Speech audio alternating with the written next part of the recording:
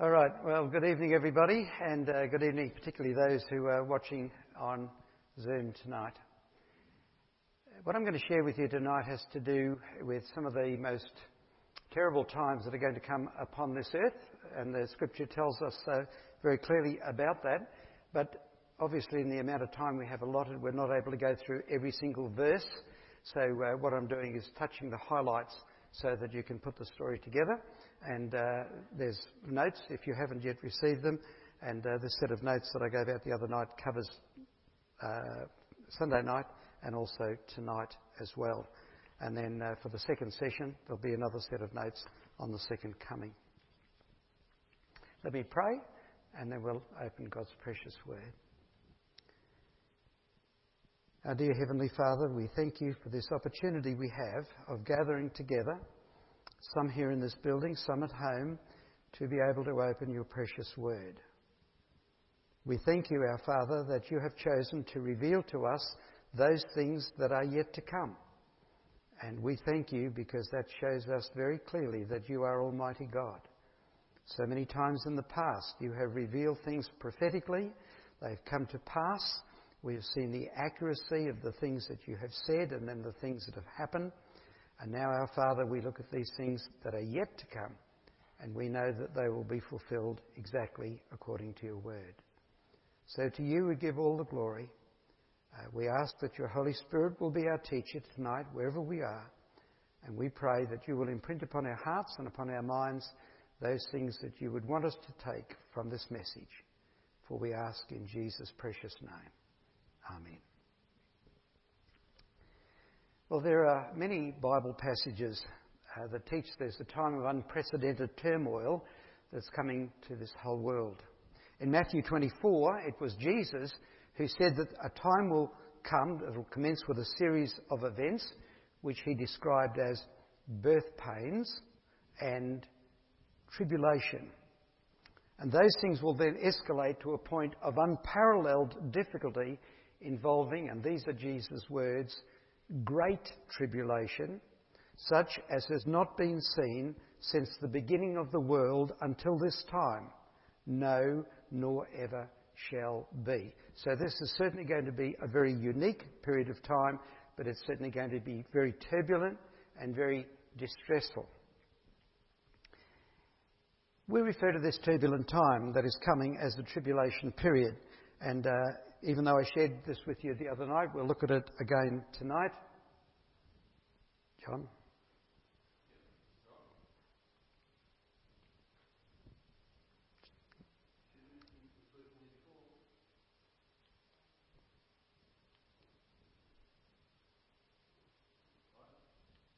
Okay.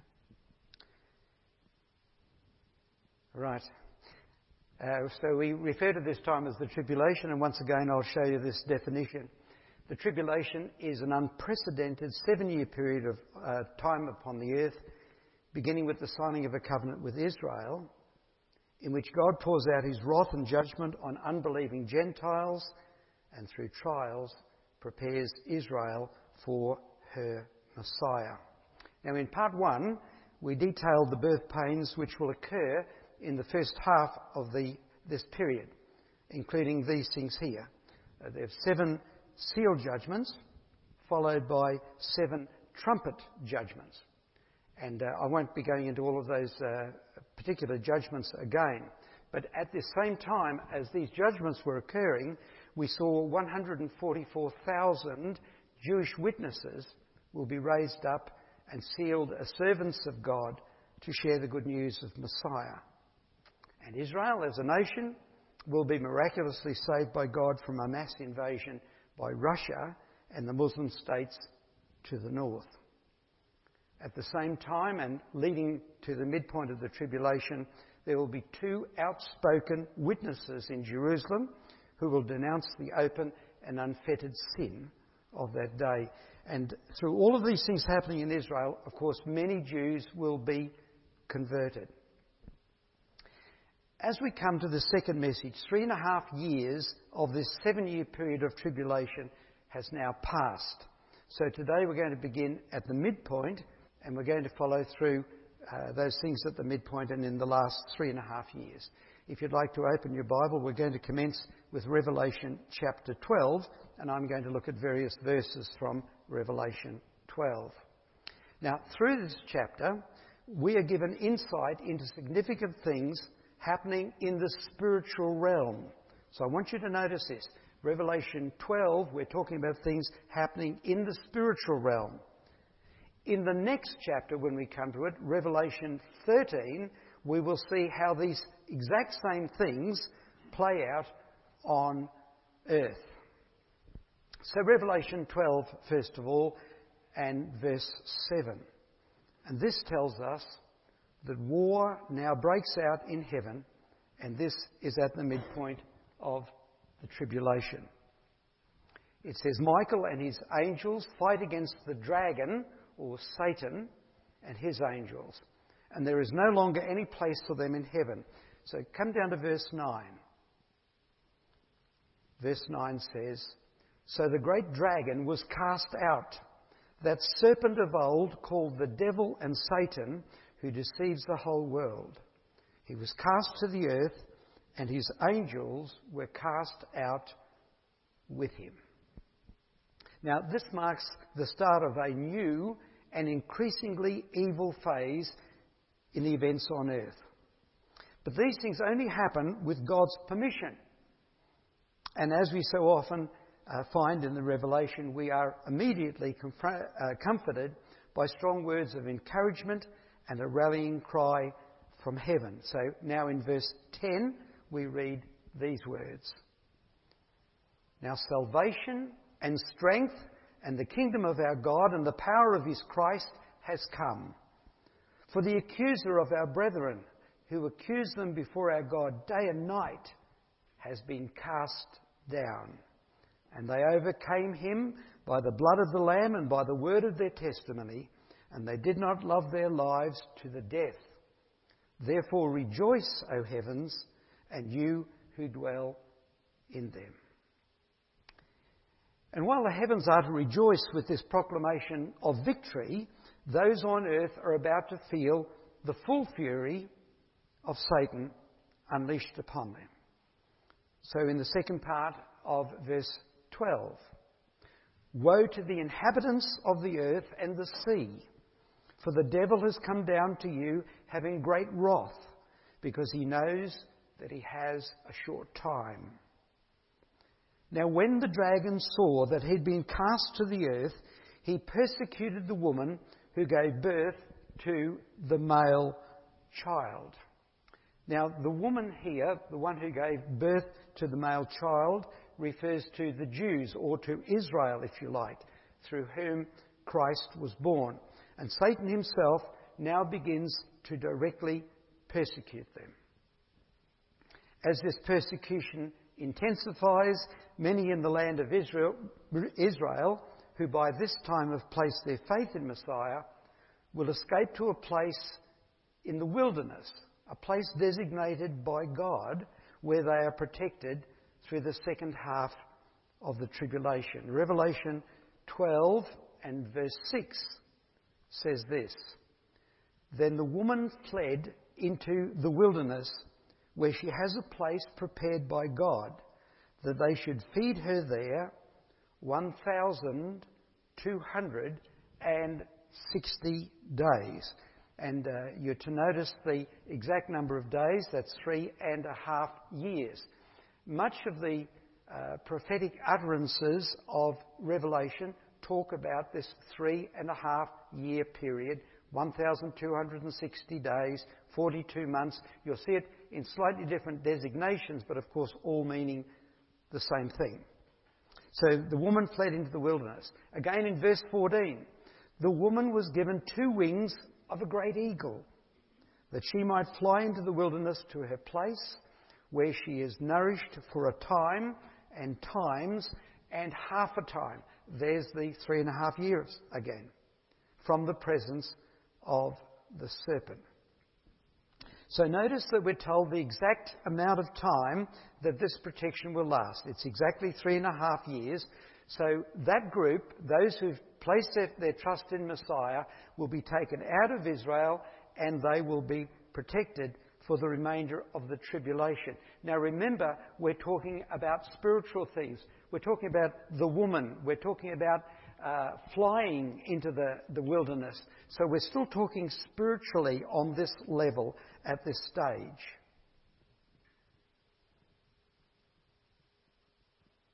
Now, while this miraculous intervention by God keeps those safe who flee, not all faithful Jews are going to make it to that place. And so the revelation continues down in verse 17. And the dragon was enraged with the woman, and he went out to make war with the rest of her offspring, who keep the commandments of God and have the testimony of Jesus Christ. So the remaining Jews, and particularly those who have placed their faith in Messiah in Israel, and it would seem even perhaps throughout the world, are now going to be pursued relentlessly by Satan.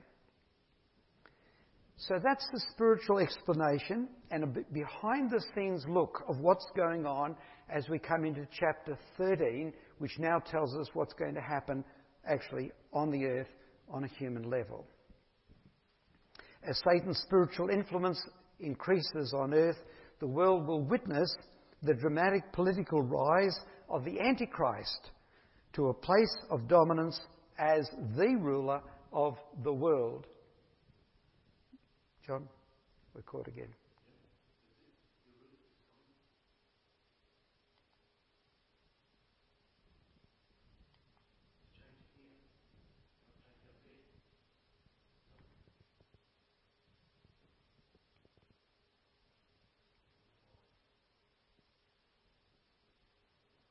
Well, I'm going to leave that for John to work out as we continue.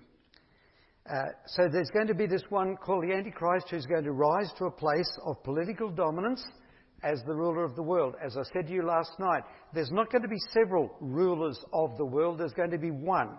This particular one who is going to come out of the time of the tribulation and who is going to rise to authority. Revelation 13 begins by describing him as, and these are the words, a beast rising out of the sea, if you like, the sea of nations, because that's what it represents, having 7 heads and 10 horns, and on his horns 10 crowns, and on his head a blasphemous name. Now you'll notice there's a lot of metaphorical language. 10 horns, what does that mean? Well, 10 horns had to do with authority. In this case, we're talking about he's the head over 10 nations. And 10 crowns are on his head because he's controlling all of those nations. In the first half of the tribulation, this man has already become the leader over these nations, and his character and his behaviour reflects that of previous despotic rulers. We think of some of the really cruel rulers that have come throughout history. Well, he's like that, but he's referred to as a beast. And this guy has one notable addition over all the other ones who came before him in history. This man is totally sold out to Satan. So Revelation 13 and verse 2 says this, and the dragon gave him his power, his throne, and great authority. So with Satan as his spiritual head, he is filled with evil to its fullest degree. And spiritual deception of the whole world becomes complete when this man is physically restored, and the words are, he's been mortally wounded, and his deadly wound was healed. Now, we don't know exactly what that means. Some speculate it may mean that somebody actually tries to assassinate him, and he recovers from that. But don't miss the spiritual counterfeit that's being developed here. Just as our God, the true God, the living God, raised Christ from the dead, the counterfeit God, Satan, somehow raises the Antichrist, or if you like, the substitute Christ, because that's another part of the meaning of Antichrist, in the place of Christ from his deathbed. And the godless world of that time is completely drawn into this deception. John writes from verse 3, "And all the world marvelled and followed the beast. So they worshipped the dragon who gave authority to the beast, and they worshipped the beast, saying, 'Who is like the beast? Who is able to make war with him?' And he was given a mouth speaking great things and blasphemies, and he was given authority to continue for 42 months." Now we note here again that even with his political successes, with his authority from Satan and his blatant anti-God pronouncements, God's authority is greater, and he set a limit. And the limit of this godless reign is 3.5 years. Verse 7 continues. "It was granted to him to make war with the saints and to overcome them. And authority was given him over every tribe, tongue, and nation." This all takes place now around the midpoint of the tribulation period. So in the first part of the tribulation period, we've got the rise of Antichrist, we've got the wars and rumours of wars, we've got the famine, we've got people starving, we've got terrible things happening in nature. And now at the midpoint of the tribulation, Satan is kicked out of heaven, he comes down to earth, and he now energises this man, the Antichrist, to become the one world leader. Verse 7 said it was granted to him to make war with the saints and to overcome them. So this is going to be, from this point on, a very hard time for anybody who accepts Christ. And remember last night we saw these are the ones who came out of the Great Tribulation, the Scripture says. Well, there's no need for him to hide his ambition anymore. And so now Antichrist reveals to all the world who he is, but he's not just a political leader with a political role, but he's one also with a deeply spiritual role. So Revelation 13 and verse 8 forewarns us, "All who dwell on the earth will worship him, whose names have not been written in the book of life of the Lamb slain from the foundation of the world." So around this point in time, though we don't know exact chronology, now he's going to start to do things. One of the things he wants to do is to get rid of these two painful people, these two witnesses in Jerusalem who keep on speaking about his sin and God's judgment, how God is against what this Antichrist man is doing. So he's going to get rid of them. They conclude their testimony, and now they're killed by the Antichrist. These men whose miraculous powers are reminiscent of Elijah and Moses. Some say it will be Elijah and Moses. Others say these are ones that just have the same spirit as Elijah and Moses. But they will denounce both the rampant sin of that day and the evil that will be emerging through satanic worship. And while the people of earth rejoice when these two men are killed, after 3.5 days they will be resurrected and they will be raptured to heaven, and people will actually see them go up to heaven. Also about this time, the Antichrist is going to break the 7-year covenant, the 7-year treaty he had made with Israel. Now remember, he's made a treaty with them. He's allowed them to worship in their temple, and now he comes along and he breaks that time of treaty. He terminates their worship in the temple, and Paul tells us exactly what happens next. He says this man of sin, this is 2 Thessalonians 2, verses 3 and 4. This man of sin, this son of perdition, opposes and exalts himself above all that is called God or that is worshipped, so that he, that's this man, this is Antichrist, he sits as God in the temple of God, showing himself that he is God. So that's his claim, that he is God upon the earth. So he will claim the rebuilt temple in Jerusalem as his own, as his place of worship. And he will demand that all the world acknowledges him as God. Now let's just unwind a little bit, because apostate religion will already have been on the rise in the first half of the tribulation period. And according to Revelation 17, this religious system and its leader are likened to another woman, this time an unfaithful woman, described as a great harlot actually, because of her unfaithfulness to the true God. In verse 5, in Revelation 17, she's called the mother of harlots, suggesting a grouping of false religious faiths whom she also encourages to join her blasphemy. So this is an institution. It's going to be evil. It's referred to as the second beast. There's a growing close connection between this false religion and the Antichrist, as the woman is actually depicted as riding on the back of the beast, the first beast. So this means that he's in complete league with the Antichrist and completely dependent upon him, whoever this person is leading this false religious grouping. As the evil of that day increases, this false religious system shall be responsible for the persecution and the death of many saints and martyrs.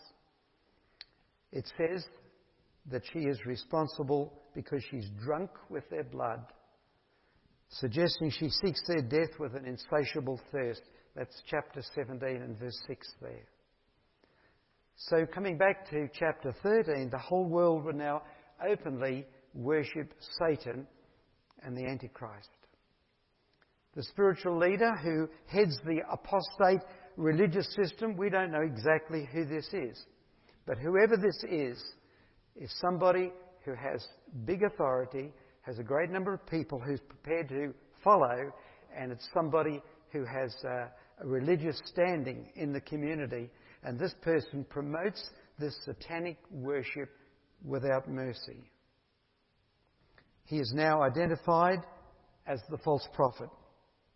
And Revelation 13, 16 to 18 tells us he causes every single person, both small and great, rich and poor, free and slave, to receive a mark on their right hand or on their foreheads, so that no one may buy or sell except one who has the mark or the name of the beast or the number of his name. His number is 666. So there are going to be enormous spiritual and practical and financial pressures on people all over the world to worship Satan and his false Messiah, and to conform to the teaching of the false prophet. Together, if you stop and think, the real God, Father, Son, and Holy Spirit. This counterfeit, now we've got the Antichrist, we've got Satan, the Antichrist, and now the false prophet. And they're meant to be the counterfeit. Some have termed them the unholy Trinity. Now, as part of this new worship, a statue, this is an idol with the ability to speak, is set up in the temple in Jerusalem. Remember, the temple's been rebuilt, it was dedicated to God, and now this statue is going to be set up in the temple. And this statue somehow is able to talk. Now, undoubtedly, the voice that is heard from this statue is demonic in some way, as people continue to be deceived. It is this monstrosity that is referred to as the abomination of desolation, which signals the start of the time now of intense persecution for the people of Israel. Jesus warned of this time, directly referring to Daniel's prophecies in both Daniel 9:7 and 11:31, concerning such an abomination. This is what Jesus had to say in Matthew 24:15 to 22. Therefore, when you see the abomination of desolation, spoken of by Daniel the prophet, standing in the holy place, whoever reads, let him understand, then let those who are in Judea flee to the mountains. Let him who is on the housetop not go down to take anything out of his house. And let him who is on the field not go back to get his clothes. But woe to those who are pregnant and those who are nursing babies in those days. And pray that your flight may not be in winter or on the Sabbath. For then there will be great tribulation, such as has not been since the beginning of the world until this time, no, nor ever shall be. And unless those days were shortened, Jesus said, no flesh would be saved. But for the elect's sake, those days will be shortened. So what a desperate and urgent warning that Jesus left with his disciples for a time, at least 2,000 years down the track. When you see this in the temple, when this happens, flee immediately, because all hell is about to break loose. So this is a desperate warning. And as a measure of how terrible these times will be, God has shortened these days. It doesn't mean to say there's now 23 hours in a day. Shortened these days simply means he's confined it to 3.5 years. He's shortened these days. He's limited them. Otherwise, no one would be able to stand it. It's going to be so bad. This warning to flee when they see this wicked abomination describes the same event that John saw in Revelation 12. We read that just before, with believing Israel fleeing into the wilderness where she has a place prepared by God. We read that in chapter 12 for 3.5 years. So where are they to go? Where are they going to go? Well, it's generally believed that the wilderness to which they are to flee is located in the biblical land of Edom, which is part of modern-day Jordan. It's just southeast of the Dead Sea. Isaiah 63 verses 1 to 6 suggests probably the biblical town of Bozrah as the area. And since this refuge is a place prepared by God, we're told, it may well include the naturally fortified mountains area around Petra, which is about 64 kilometres from the location of the old city of Bozrah. So when we take tours to Israel, we go to Petra and we have a look and we can see there's the making of a city. It's an ancient city. It was a city before Christ, but there's the making of a city where people could go and live, and it's naturally fortified all the way around with mountains. Perhaps that's where God will take these people. Those who are fortunate enough to escape will be kept safe by God for the remainder of the tribulation period now. But life for the rest of the Jews during the second half of the tribulation is going to be a little short of horrific, unfortunately. Zechariah 13, verses 8 and 9, give us a somewhat pessimistic outlook of what's going to take place. This is what the prophet writes. And it shall come to pass in all the land, says the Lord, that 2/3 in it shall be cut off and die, but 1/3 shall be left in it. I will bring the 1/3 through the fire, will refine them as silver is refined, and test them as gold is tested. They will call on my name, and I will answer them. I will say, this is my people, and each one will say, the Lord is my God. So all hell is starting to break loose, and although the Antichrist is going to rule for the remainder of the Great Tribulation, remember that God has not left himself without witness to this totally depraved, wicked world. I want to remind you, first of all, there are 144,000 Jewish evangelists. Folks, these are not Jehovah's Witnesses.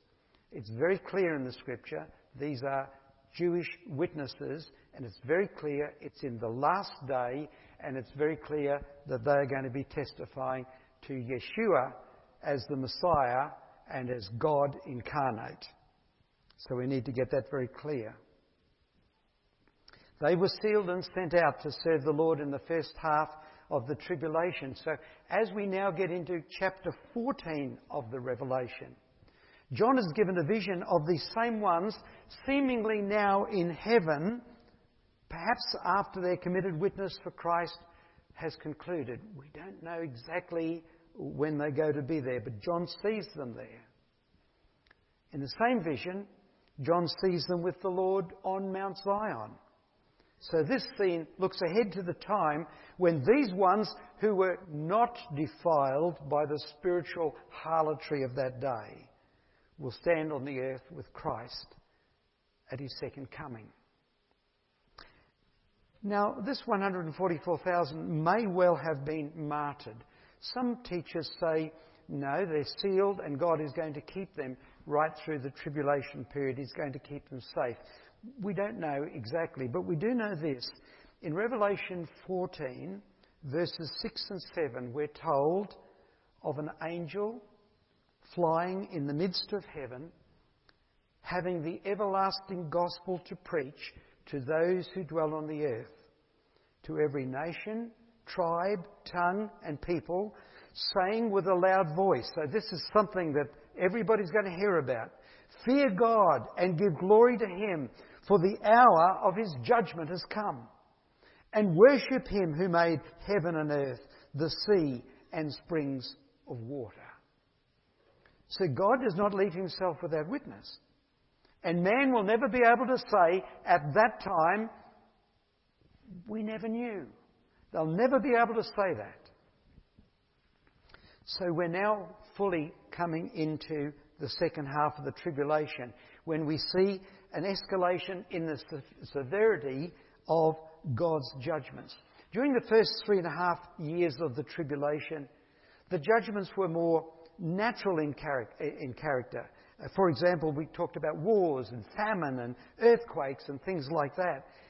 But during this last half, the judgments seem much more supernatural, more devastating.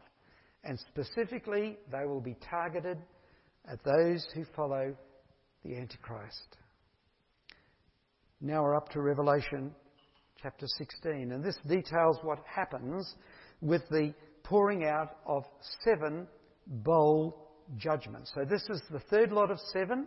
We had the 7 seals, and then we had the 7 trumpets, and now we've got the 7 bowl judgments.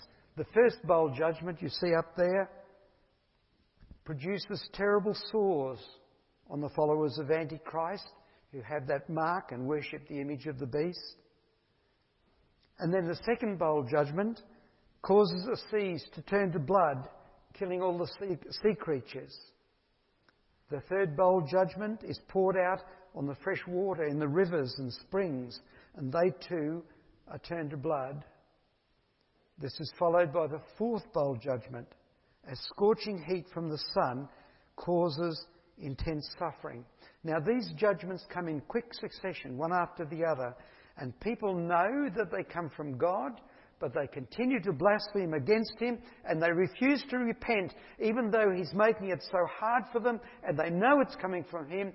They're still not going to turn away from their sin. And this is what Revelation 16:9 says. And men were scorched with great heat, and they blasphemed the name of God who has power over these plagues, and they did not repent and give Him glory. The very next verse tells us that with the pouring out of the 5th bowl on the beast's very seat of judgment here, of seat of government I mean, supernatural darkness covers his entire kingdom.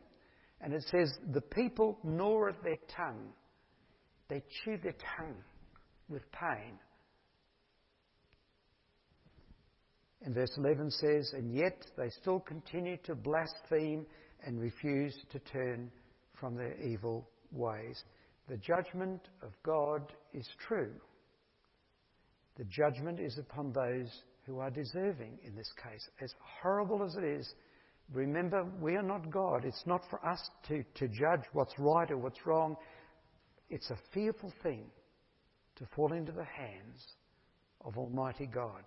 And here God is showing that in all its fullness. This is coming upon this earth to judge the sin and the wickedness that exists. With the outpouring of the sixth bowl judgment, that was in verse 12, the stage is now being set for the dramatic and epic close of this tumultuous period, and then the second coming of the Lord Jesus Christ. So with this judgment, the great Euphrates River is dried up to make way for huge armies, it says, coming from the east. Now, if you go to the Euphrates River and you go directly east, you know where you'll end up? In China. There's going to be huge armies, it says, coming from the east. Perhaps that's from China. And why do they come towards Israel? Because they're summoned to come. In this part of the Revelation, John saw 3 unclean spirits that looked like frogs to him. They were coming out from Satan, from the Antichrist and the false prophet, and they're calling all the rulers of the world to gather for battle. Revelation 16, 14 to 16 tells us this: they are the spirits of demons, performing signs which go out to the kings of the earth and of the whole world to gather them to the battle, and listen to these words, of that great day of God Almighty. So these are demonic forces that are gathering them, but behind the scenes, it's God who wants them to be there.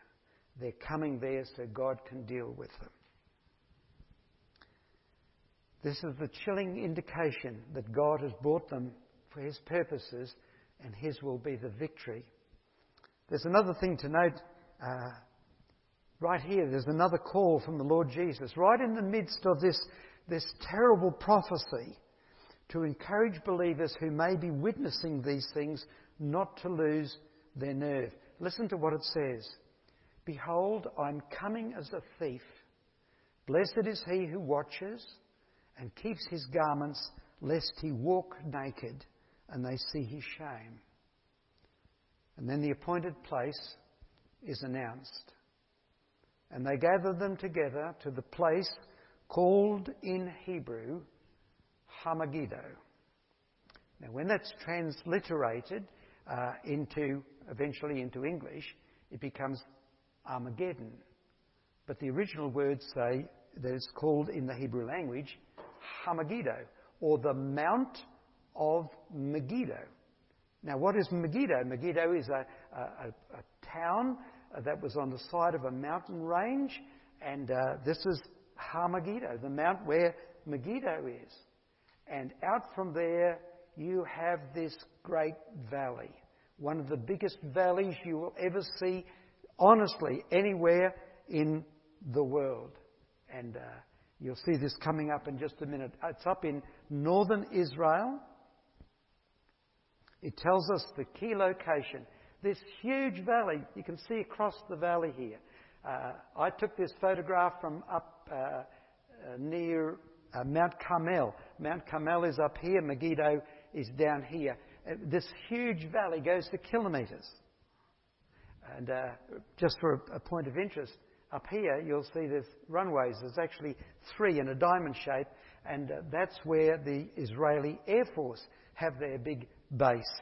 And they can have 3 planes taking off at the same time as they need to. But look at this huge valley. This is a valley where there have been battles all through the history of mankind, through the history of the Jews. Big battles took place here. And it tells us that these people are being brought together, the place called in the Hebrew tongue, Hamagiddo. So we know they're going to be there. The series of battles that will take place from this place and other areas of Israel are referred to as the Battle of Armageddon, but actually it'll be a series of battles. But this gathering together is what it's all going to be about. This is the Jezreel Valley.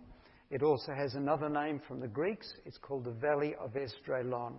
But the Jezreel Valley, if you want to have a look at that in your atlas, it's a great big area, as you can see also on the map up there. As I draw this message to a close, we see there's one more bold judgment that's poured out.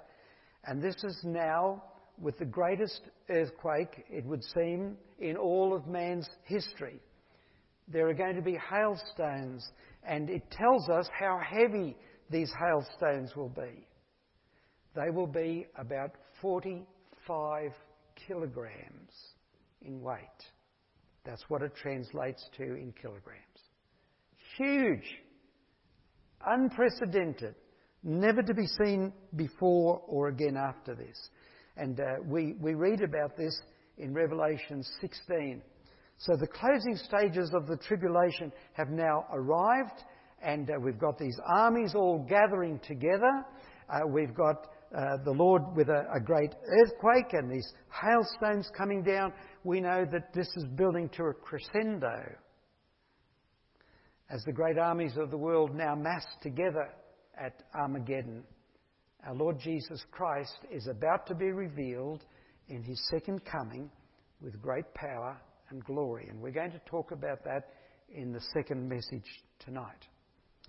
Now, why has God told us these things? This is what we need to be able to think about. Well, in my understanding, he's told us these things to encourage and to challenge us in the knowledge that God truly knows the end. He doesn't just know the end, he knows every detail of the end. He knows how long these things will last. He knows where they will take place because he's Almighty God. And as we have seen in the prophecies of history that have already been fulfilled, God's word is always fulfilled exactly. So that's what's going to take place here. He wants us to know he knows the end right from the beginning. Secondly, he wants to warn us to be watching and ready for Christ's imminent return for his people before these days come. We don't know when this is going to come. We do know that there are things happening in our world today that seem to be drawing us closer and closer to everybody somehow working together and somehow everybody needing to work through these ideas of governments joining and I won't go into all of the details, but right at the moment the United Nations is simply talking about bringing people together so we can deal with poverty, so we can deal with money laundering, so we can deal with things that are happening in our world. Let's work together. That's under the auspices of the United Nations and sovereign nations. But it won't take very much to move from there to another step of this would work even better if there was only one government. So you can see how the mindset is working in this direction. Just as, because I've got a touch of time, just to give you a little bit of information on the side. We hear of socialists, and Antonio Guterres, who is the Secretary General of the United Nations, was for a long time the President of the World Socialist Organization. In 1960, they wrote into their manifesto that one of the aims of the World Socialist Movement is to move the world to a one world government. That was in the 1960s. And you can read that for yourself if you do like I did and do your research and look up the original papers. That's exactly what they said. I'm not making that up. This is not some Christian story to fit in with what we're talking about. This is real life, what's happening in our world today. So these are the things that we have. Now, what we end up with as we look at this and as we consider this, now is the day of salvation. And we need to be asking ourselves, do I know the Lord Jesus Christ as my own and personal Saviour.